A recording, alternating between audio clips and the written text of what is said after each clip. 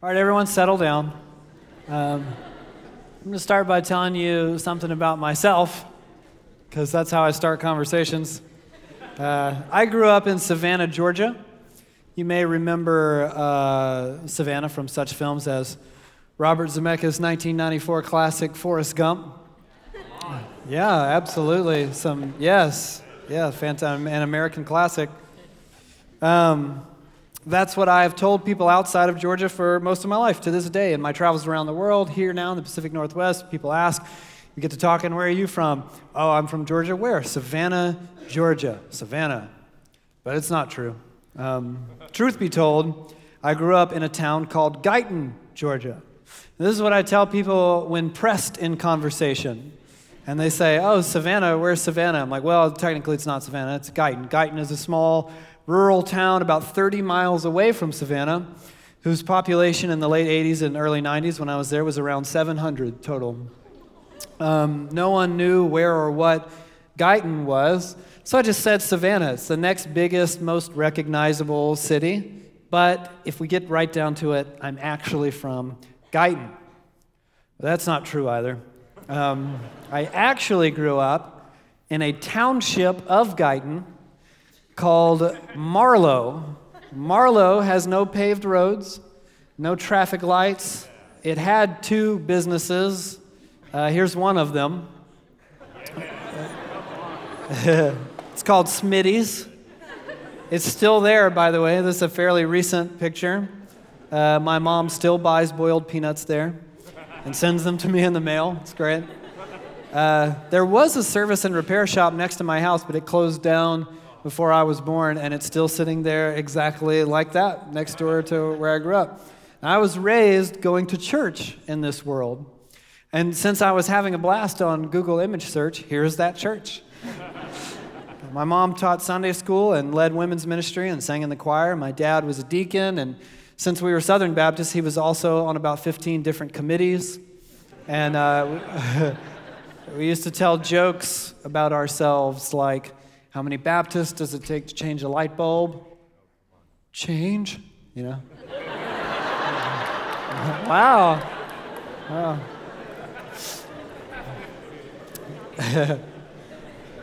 That's the funnier one. The less funny and more specific one was how many Southern Baptists does it take to change a light bulb? And then you say, oh, it takes at least a dozen because you need one to do the work while the others sit in a committee to discuss how good and important the old light bulb was and lament the scandal of abandoning the tradition, fret over the declining state of the church, and, you know.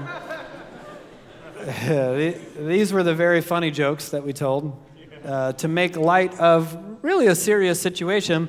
And I was in the middle of that, losing my mind, because I am wired to a fault, really, quite frankly, to get itchy at the mere suggestion of groupthink or enforced traditionalism, of everyone being made to do something just because that is the way it is done. So as a kid growing up in Georgia, my dad would tell me things, you know, like raise me in the way of Georgianess and say, son, you don't never have your hat on inside building.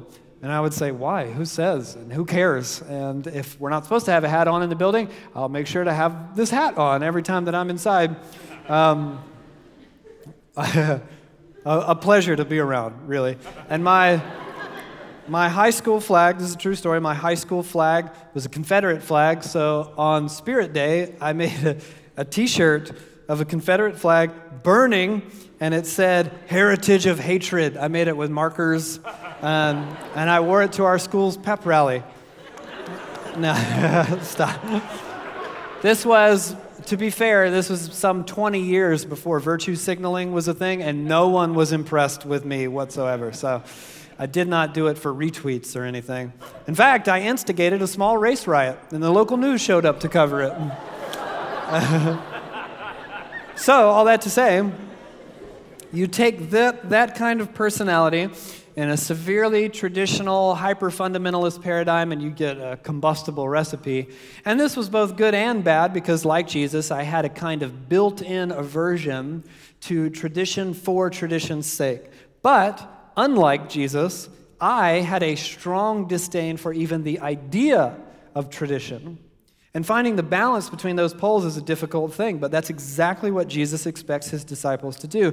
And regardless of your wiring, it can be a really difficult thing to do. So with that, go ahead and turn in your Bibles to Matthew chapter 15. Once again, my name is Josh Porter. I used to work here before I planted a church called Van City, just a little bit from here. Now I show up off and on to remind you guys, hey, you are in an ongoing series about the Gospel of Matthew. Did you realize that? And I'm here to pick up where we left off. So there's a lot of ground to cover. You guys up for it? Are you feeling all right? Ready. Great, thank you. Oh, wow, clapping and everything. That's never happened. Matthew 15, verse 1 says, "Then some Pharisees and teachers of the law came to Jesus from Jerusalem and asked," verse 2, "Why do your disciples break the tradition of the elders? They don't wash their hands before they eat."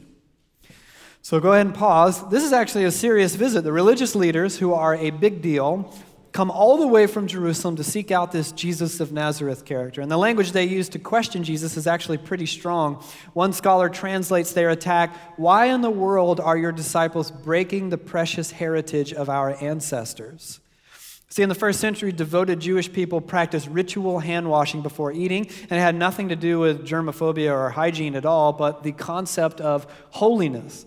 And the whole thing is about as far removed from our cultural context as you can get. So bear with me. And let's try and wrap our heads around this.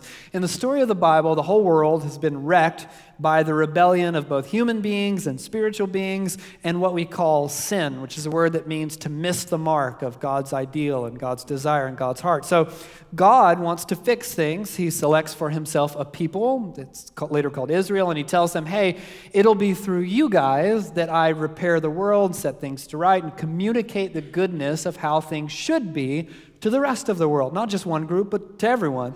So then, a bit later, you get this weird book called Leviticus. And in it, Israel receives from God a set of guidelines for maintaining holiness. Now, when most of us hear holiness, we tend to think of upright morality. That's how it's used colloquially. Like being holy means being really well behaved. And morality is an aspect of holiness, but that's not the primary idea. The Bible describes God, for example, as holy because the word means unique or set apart. There's no one like God. He's different from everyone, different from everything. So he is holy or unique. But holiness also means dedicated to. So for Israel, becoming holy means sharing in the uniqueness of God as a gesture of dedication to God. So in Leviticus, you get something called purity laws. And the idea was that because God's presence burns away impurity, if an Israelite steps into the presence of God in a state of impurity, that could be dangerous for them. It's not sinful or wrong per se, but it could be dangerous. So there's all these laws about how to become pure if you come into contact with things that represent death, like diseased skin or dead bodies or even certain bodily fluids. And again, accidentally touching a skin disease or an animal carcass isn't sinful, but the idea is that an Israelite must learn to take the presence of God very seriously. So if they come into contact with something that was associated with death or an impure thing, they'd have to wait a few days or take a special kind of bath or offer a sacrifice, things like that, and then they would be pure again and they could go back into God's presence. Now, the practice of hand washing was developed later by the Pharisees, who were the respected religious leaders of Jesus' day, as an outward gesture of their love for the Hebrew Scriptures. So the idea was, we don't have to do this, but maybe we touch something impure without even knowing it. So by washing their hands before eating, they emulated a mini purity ritual as a way to say, listen, just in case. I take the Torah so seriously that I don't want anything to compromise my purity before God. So the hand washing was both a precaution and kind of a display or a message to onlookers that said, I take this very seriously. I love the Bible. Not every Jewish person honored the hand-washing tradition, nor were they expected to do so. But the Pharisees are calling Jesus and his apprentices to a higher standard, their standard. And sure, it's easy to dismiss this kind of thing as a little more than a religious pretense, but there's a note of something admirable in it as well. Now, Jesus was a rabbi, he was a Bible teacher, he taught and kept Torah. He would have been in these ways very similar to the Pharisees. And for whatever reason, these guys know that Jesus' disciples do not uphold the Pharisaical tradition of hand washing. It seems as though Jesus himself does it because he isn't mentioned as an offender in the story, only the disciples. So perturbed, the Pharisees ask, why don't you have your students wash their hands as well? And look at what happens. Verse 3, Jesus replied, and why do you break the command of God for the sake of your tradition? For God said, honor your father and mother, and anyone who curses their father or mother is to be put to death. But you say that if anyone declares that what might have been used to help their father or mother is devoted to God, they are not to honor their father or mother with it. Thus, you nullify the word of God for the sake of your tradition. Well, this is a weird answer from Jesus. So here's what's going on with all that. First, let's get this out of the way. When Jesus says word of God, he's not talking about the Bible. In fact, all throughout the scriptures, the term word of God rarely, if ever, means the Bible itself. Instead, the word of God typically just refers to something God has spoken, which may or may not be the Bible, depending on the context. Later, John calls Jesus himself the Word. Today, Christians like to call the Bible the Word, which kind of is and isn't accurate, but I digress. Either way, Jesus is about to talk about the Bible, even if he didn't mean it when he mentioned the word, at least not the way modern Christians tend to say it as an exclusive proper noun. Now, the fifth of the 10 commandments is the requirement to honor one's mother and father. But the 4 commandments that precede it all have to do with honoring Yahweh. Because of this, and not just that, the very clear line throughout the Bible that commitment to God must surpass all other allegiances, because of those things, the Pharisaical tradition had developed an oath called Corban. And the idea was basically that one could say to their parents, Corban, and that meant dedicated to the Lord. And this meant that from then on out, anything that a son or daughter owed their parents would be vowed to God instead. Now, an oath like that could be made as a gesture of dedication to God. Everything I have is going to God. Or it could be made as a way to screw over your parents. Like if you get really upset with them, or if you want to somehow cut them out, you could say this and be bound to the oath. And since that was bound to happen, a rabbinic forum determined that once the vow was made, it could not be retracted. So if one's parents were in the kind of need, financial or otherwise, that their own children could meet, the vow, even if it was made like in a moment of poor thinking, the vow rendered both the parents and the children helpless to do anything about it. There's even a recorded case I found of this in which a man who had made the vow and excluded his father had to resort to giving his courtyard away to a friend just so his dad could attend his grandson's wedding so that it wouldn't break the vow. So all that to say, it was a ruthlessly upheld tradition and people were paying the price as a result. And Jesus is ticked about it. He's provoked to outrage by the Pharisees. They come to him, the nerve, indignant, in a tizzy over this whole hand-washing thing, and Jesus turns the argument in on them. And it's not just because Jesus is skilled in the art of debate. Clearly he is, but it's because Jesus was the most brilliant teacher who ever lived. He wields the moment as an instrument for maximum teaching impact. This is about tradition versus the scriptures. Now, Jesus has a ridiculously high view of the scriptures. If you think back to Jesus' kingdom manifesto, what we call the Sermon on the Mount, the whole thing kicks off with Jesus' thoughts on the Bible. He claims that he hasn't come to abolish the Old Testament, but to fulfill it. Jesus doesn't throw out the Hebrew scriptures. He draws our attention to the heart of God behind Israel's history of things like laws and regulations. So, for example, the law says don't kill people, which is good advice, but that's not enough. To truly live at peace with one another, you have to reject not just murder, but anger in your heart as well. You have to learn to forgive one another and repair relationships and abolish anger and embody nonviolence. So the same spirit is at work here in Jesus' critique of the religious leaders. What good is it to honor the letter of the law, the letter of the tradition, even if it seems admirable, if you fail to truly love God and other people in the process? Now, of course, if you push this too far and you define what it means to love God and other people, it starts to break down, but we'll talk more about that in just a bit. Here, Jesus is asking, what good is an oath of total dedication to God that victimizes people in need? So he goes off on them. Look down at verse 7. Here comes the name calling. You hypocrites! Isaiah was right when he prophesied about you. And then he quotes the prophet. These people honor me with their lips, but their hearts are far from me. They worship me in vain. Their teachings are merely human rules. That word hypocrites can be translated phonies. Literally, it means actors, someone who pretends to be someone they are not. And here, Jesus is using it very much as an insult. He says, you phonies, you fakes. And here, scholars argue that Jesus' accusation against the Pharisees, it actually has less to do with their behavior itself than it does with their faulty interpretation of the Scriptures and how that affects their living, meaning he's upset that they claim to follow the Scriptures and aren't even doing that. And watch how he turns this argument into a teaching moment. Verse 10, if it wasn't embarrassing enough that he's calling these guys names, he calls the crowd to him and says, listen and understand. Verse 11, what goes into someone's mouth does not defile them, but what comes out of their mouth, that is what defiles them. So Jesus announces that the hand-washing tradition is ultimately unimportant because true defilement originates elsewhere.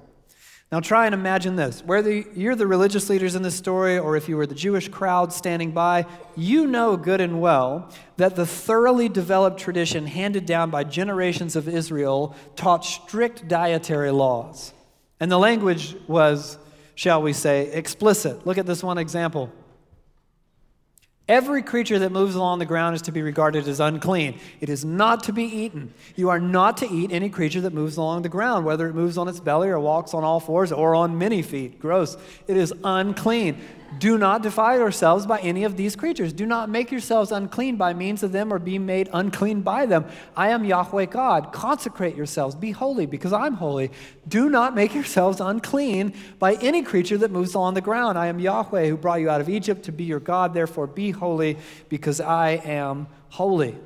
Now, ancient Hebrew doesn't have italics or underlining or capital letters. So if you want to emphasize something, you repeat it apparently many times. And it's not just the guys crawling on the ground with lots of legs, which seems self-explanatory to me, but there are all sorts of unclean animals in the Torah. There's pigs, rabbits, and shellfish, and bats, and camels, and chameleons, and eagles, and ferrets, and frogs. Don't eat them. And this is written into Israel's history all the way back to Moses. They've known about this for centuries. And then in a single moment, Jesus turns to a crowd and says, listen, what goes into someone's mouth does not defile them. What comes out of their mouth, that's what defiles them. So I imagine this crowd who all would know the Torah and the law and the history really well would say, what the heck you say, Rabbi? Now, a bit about our place in all this. The gospel authors understand this moment as the decisive moment in ending the dietary laws of Leviticus. Mark says so point blank. He says, in saying this, Jesus declared all foods clean. And that begs the question, can Jesus do that? Just veto Leviticus 11? And they weren't even talking about it. They were talking, like they came to him about something else. Well, to understand what's happening here, you have to do kind of like a rapid fire tour of the Bible's meta-narrative and then what I hope will be a helpful analogy in tow. So remember, the Bible's a story about, like I said earlier, God's work rescuing humanity and creation itself from the destruction of sin and evil. So to do that, God desires a people who will live a beautifully unique way that will reflect God to the world and bring all of humanity into the gracious reign of God's good kingdom. But if you know the story, the people God picks, Abram and his ancestors, Israel, not unlike the very first people, Adam and Eve, they mostly say no thanks to God's rule most of the time. So God essentially says, look, if you won't live within my beautiful vision that I've kind of set right before you, let me spell it out for you. And then in Exodus, Israel is given the law. Now understand, the law itself is not the vision. It is a means of directing Israel back to the vision. Think of it this way. Both of my kids love to play outside. They prefer it. Given the choice and weather permitting, they will always favor the outdoors. And since they are small children, they wander into the road from time to time. So though outside is good, it comes with a certain set of necessary safety precautions. Now imagine I permit my kids an open license to enjoy the outdoors with only some verbal instructions as to how one avoids death in the process. Is car bad? Stay right here. Other than that, you're good. But then, predictably, one of them wanders right into the road, which is something they do. This is a true story, by the way. Immediately follows the institution of more specific parameters. You must play within this area of the front yard only. But even with guidelines established, they wander beyond the yard, and now we head for a small, decidedly less fun, fenced-in area of the backyard. Now, I wanted my kids to be able to enjoy the outdoors, but the version we're left with is not what I had in mind, not what they had in mind. The Torah is kind of like that fenced-in area in the backyard. And Jesus is saying, listen, I'm not saying I want to destroy the fenced-in area, but what I am saying is that we can do even better. That wasn't the point in the beginning, and here's how. And then you get the teachings of Jesus, Sermon on the Mount. So, no, we don't obey Levitical law as disciples of Jesus, but not because Jesus abolished Levitical law because it was inherently bad, but because he is leading us back to the heart behind God's original vision for human flourishing. So when we read it today, the Torah and Levitical law, some of the law sounds really weird, and it looks more like God entering into Israel's brokenness in their time and their place to establish restrictions and boundaries, and we're like, what the heck is this all about? Other parts of the law, quite frankly, look much like the familiar heart of God you see throughout the whole Bible. Still makes perfect sense right here, right now. But we don't get to decide which is which. We use the rest of the Bible, and in particular the teachings of Jesus, which some scholars actually call the canon within the canon of the Bible's authoritative teachings, to interpret what the Bible says. Meaning, we don't get to sort through the Hebrew Scriptures and say, I like this bit, but this bit not so much. We use the entirety of Scripture to build out a robust paradigm for life in what Jesus called the kingdom of God. Now, about what Jesus is saying here for us tonight, we've already learned back in chapter 12 the tremendous, you remember that, chapter 12, like it was yesterday, the tremendous urgency that Jesus places on controlling the tongue. Here, I'll show you. He said this. He says, I tell you that everyone will have to give account on the day of judgment. Listen to this. For every empty word they have spoken. For by your words you will be acquitted, and by your words you will be condemned. To which I say, yikes. That sounds awful. So Jesus is knowingly revealing the heart of Scripture, that what you do and what you say, in particular in this story, can be way more toxic than what you eat. And you and I hear something like that and we go, well, sure, that makes perfect sense. But understand, none of that would have made what Jesus said at that time any less shocking or derisive. So look what happens next, verse 12. Then the disciples came to him and asked, do you know that the Pharisees were offended when they heard this? And he replied, every plant that my heavenly Father has not planted will be pulled up by the roots. Leave them, they are blind guides. If the blind lead the blind, both will fall into a pit. So think about this. One can actually kind of sympathize with the offense of the Pharisees in this story. With one incendiary statement, Jesus has blown a hole in the Pharisees' precious interpretation of the Scripture and in their arguably even more precious heritage of tradition. So it seems like the disciples are kind of like, yikes, dude, that was intense. Should you, I don't know, try to clarify to them or make amends with them? These guys are really offended. And Jesus refuses to back down. He doubles down on his critique of the Pharisees, which is another fascinating reveal in the personality of Jesus, who is often sensitive and compassionate and gentle, even with people who are caught doing evil. Think of the woman caught in adultery, or the woman at the well with lots of husbands and boyfriends, or Matthew, the tax collector, who worked for the oppressor and Jesus treats as a friend. And elsewhere, Jesus is even sensitive with the Pharisees. If you know the story of Peter asking Jesus about paying the temple tax, which is in chapter 17, so you get there in like 5 years or whatever, you'll be in that building a long time before you get to chapter 17.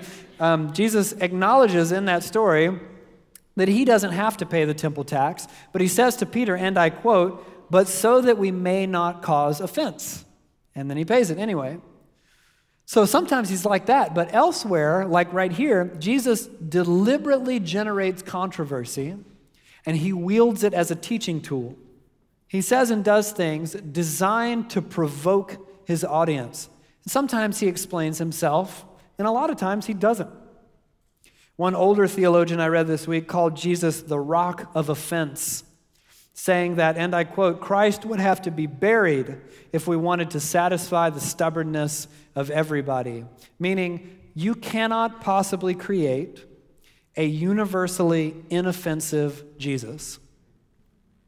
And this is so pressing for us in a moment of cultural hypersensitivity, as you and I are being infantilized, taught new modes of fragility on a daily basis, bombarded with a hostile groupthink that wants desperately to seek out new ways of being offended and outraged by anything and everything that does not conform to the herd mentality. There are only right and wrong sides, us and them, and any slip of the tongue or mistake or loose word, and we will throw you over the wall that separates the enlightened from the detestable forever.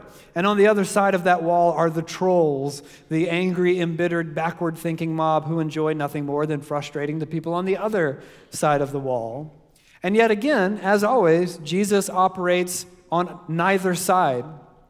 Instead, he embodies a frustrating center of his own design.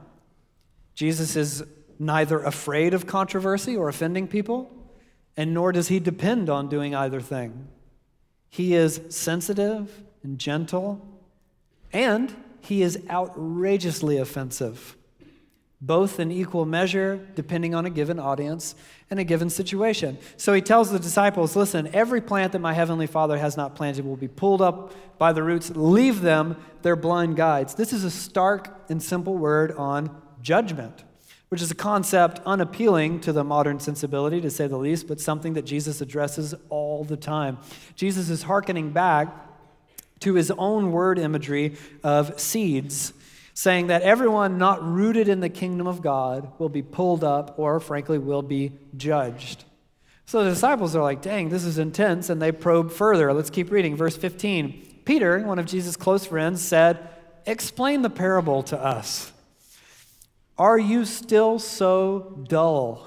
Jesus asked them. Don't you see that whatever enters the mouth goes into the stomach and then out of the body? But the things that come out of a person's mouth come from the heart, and these defile them.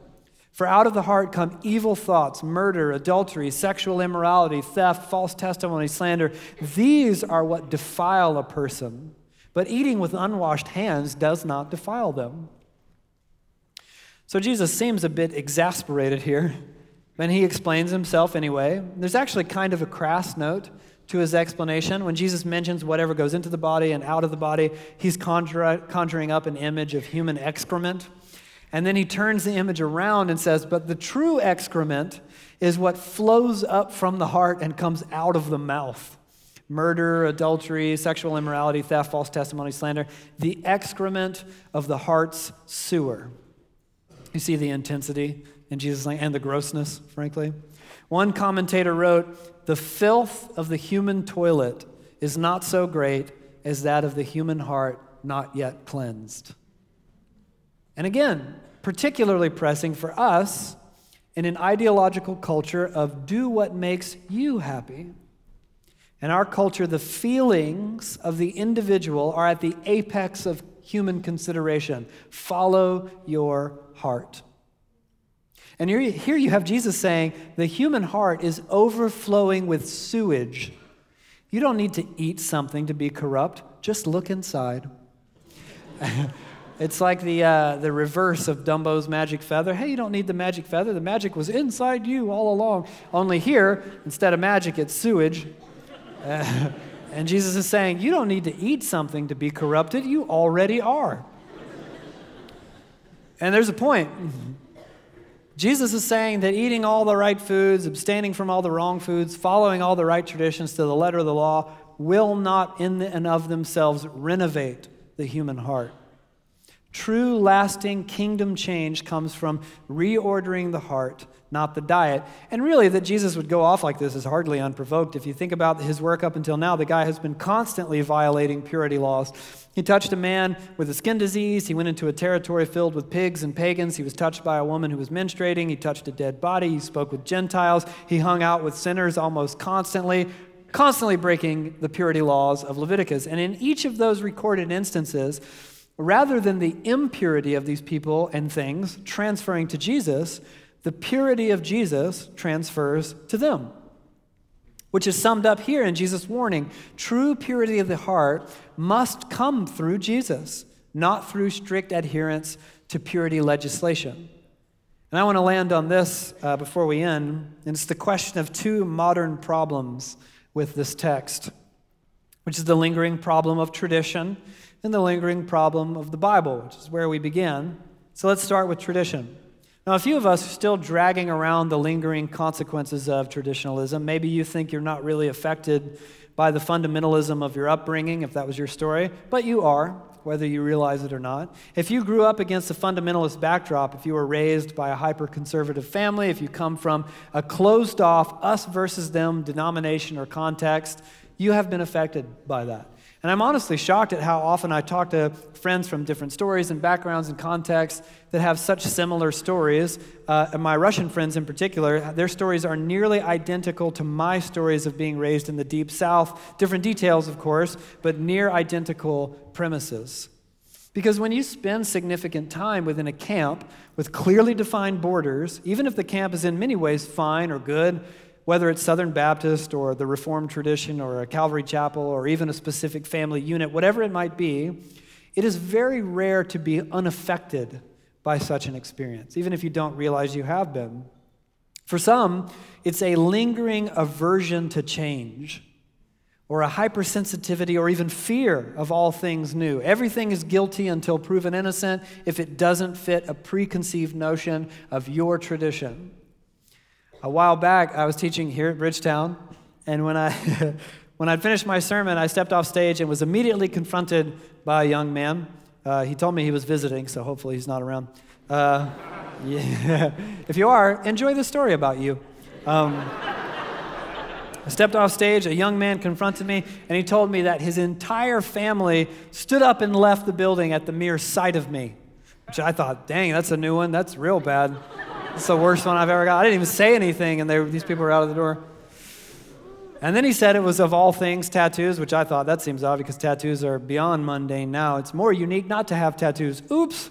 But this young man asked, he said, man, could you have at least worn gloves to cover them up? And I countered with a profound pastoral challenge. I said, how in the world would gloves not be more distracting? You see a guy get on stage with gloves, I'd be like, I don't trust anything this person said. They're like a villain. That's obviously an extreme example, but you'd be surprised at how often I witness people prickle at change, even amongst people who imagine themselves open-minded and with it, but have a kind of built-in trepidation when anything seems outside of their ordinary. And sometimes it's with good cause. Not every new development is a good one, and certainly no new development should be accepted sight unseen without being weighed against the teachings of Jesus, the authority of the Scriptures, community of God's people, the leading of the Holy Spirit. But that intense wall that can go up in our minds might be a sign of something dangerous. Preston Sprinkle puts it this way. He says, conservative fundamentalism is the inability to humbly listen to the other side, the other tribe, those you are told are the enemy, the posture of seeing the world in black and white, good people and bad people, and refusing to love your enemy. Progressive fundamentalism, see above, they are the exact same thing. Portland is a place known for the latter much more so than the former. Now, our concern for our own camp, our tradition, our side, our way of doing things can become blinders that impede us from the actual work of the kingdom. But all that said, I venture a guess that many of you struggle less with tradition as you do with your aversion to it. And here comes the deep water. This is a problem because if you follow Jesus, you belong to a tradition, and that tradition is informed by the Bible. It seems like I'm constantly having conversations with people who would very much like to loosen their grip on the Bible and relent and be carried away by the warm and unthinking current of progressive quasi-spiritualism. So they tell me things like, I just don't feel like this could be true, or I just don't feel like God would ask this of me, or whatever it might be, and I'm answering, be that as it may, here are the Scriptures, and yes, we approach them thoughtfully with nuance and carefully and work and study, but here they are. What are we going to do about them? Are you building out a discipleship that can submit to the authority of Jesus when everything around you claws and clamors at your dangling heels, wanting to pull you in? One scholar writes of tonight's passage, worship is useless, Isaiah and Jesus remind us, when the worshiping community derives its teaching from its own best opinions rather than from God's better word. In 1989, a report was published chronicling the results of an ongoing conversation between Southern Baptists and Catholics. I read the whole thing, it was really weird, and one journalist wrote of the findings, the report notes that Baptists, while valuing past tradition and understanding the Bible, say tradition must be tested by Scripture, while Catholics say interpretation of Scripture must be measured by tradition. But I would argue that there's an element of truth in both things. For those of us interested in the Bible at all, conversations surrounding the Bible, the Scriptures, and how we understand them, are typically divided into two broad camps.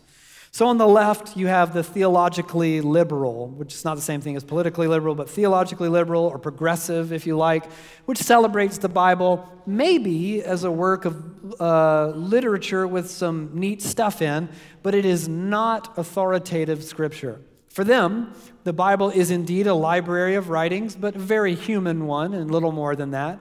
And perhaps these human authors did enjoy some kind of spiritual encounter with God or the divine or whatever that is. And maybe they wrote something down about it, but God himself had little, if anything, to do with the writing of the Bible. And that view isn't new. It has its origins in Europe several centuries ago, Germany in particular, and it eventually spread to America. It killed off entire denominations in the process.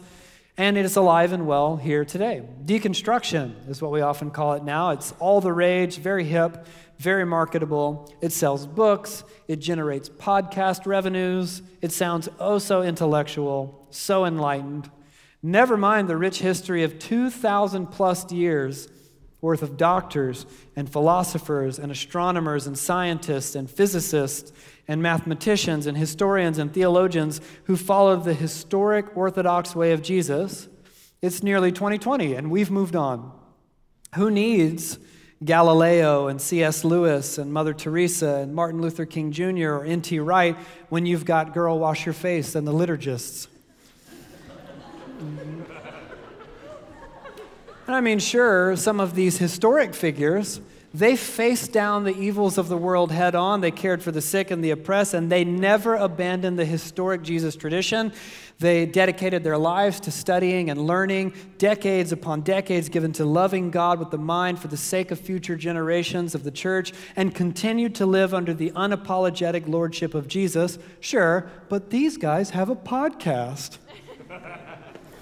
Who needs PhDs and decades of faithful discipleship and pastoral experience around the world when you have Twitter?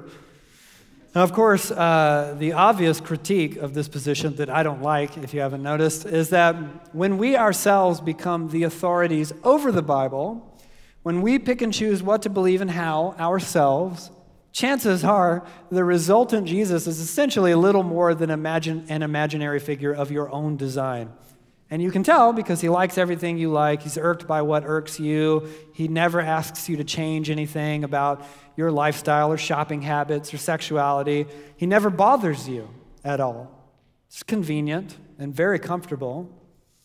But rest assured, Jesus should make you uncomfortable from time to time. The actual Jesus, given enough time, will bother you from time to time. A guy whose invitation to apprenticeship was, come and die and follow me, should make you, at times, uncomfortable. Now, the other camp over here on the right is an entirely different problem, but often just as vexing. It's something called biblicism, or the idolatry of the Bible. And here the Bible is understood completely as authoritative scripture with absolutely no regard whatsoever for the Bible as a work of literature. And consequently, the Bible becomes something like a Mormon artifact that fell from heaven on golden tablets. But all of us enter into the process of interpretation when we read the Bible. Most of us aren't fluent in ancient Greek or Hebrew, so we rely on other people to translate the very words of the text before we even get to them. And then when we do get to them, we bring lenses with us, our own culture and context and upbringing and story and background, and our own personal bents and aversions and all those things. And this view of the Bible as itself divine eliminates the human side of things. And that's a problem because the Bible was written by human authors.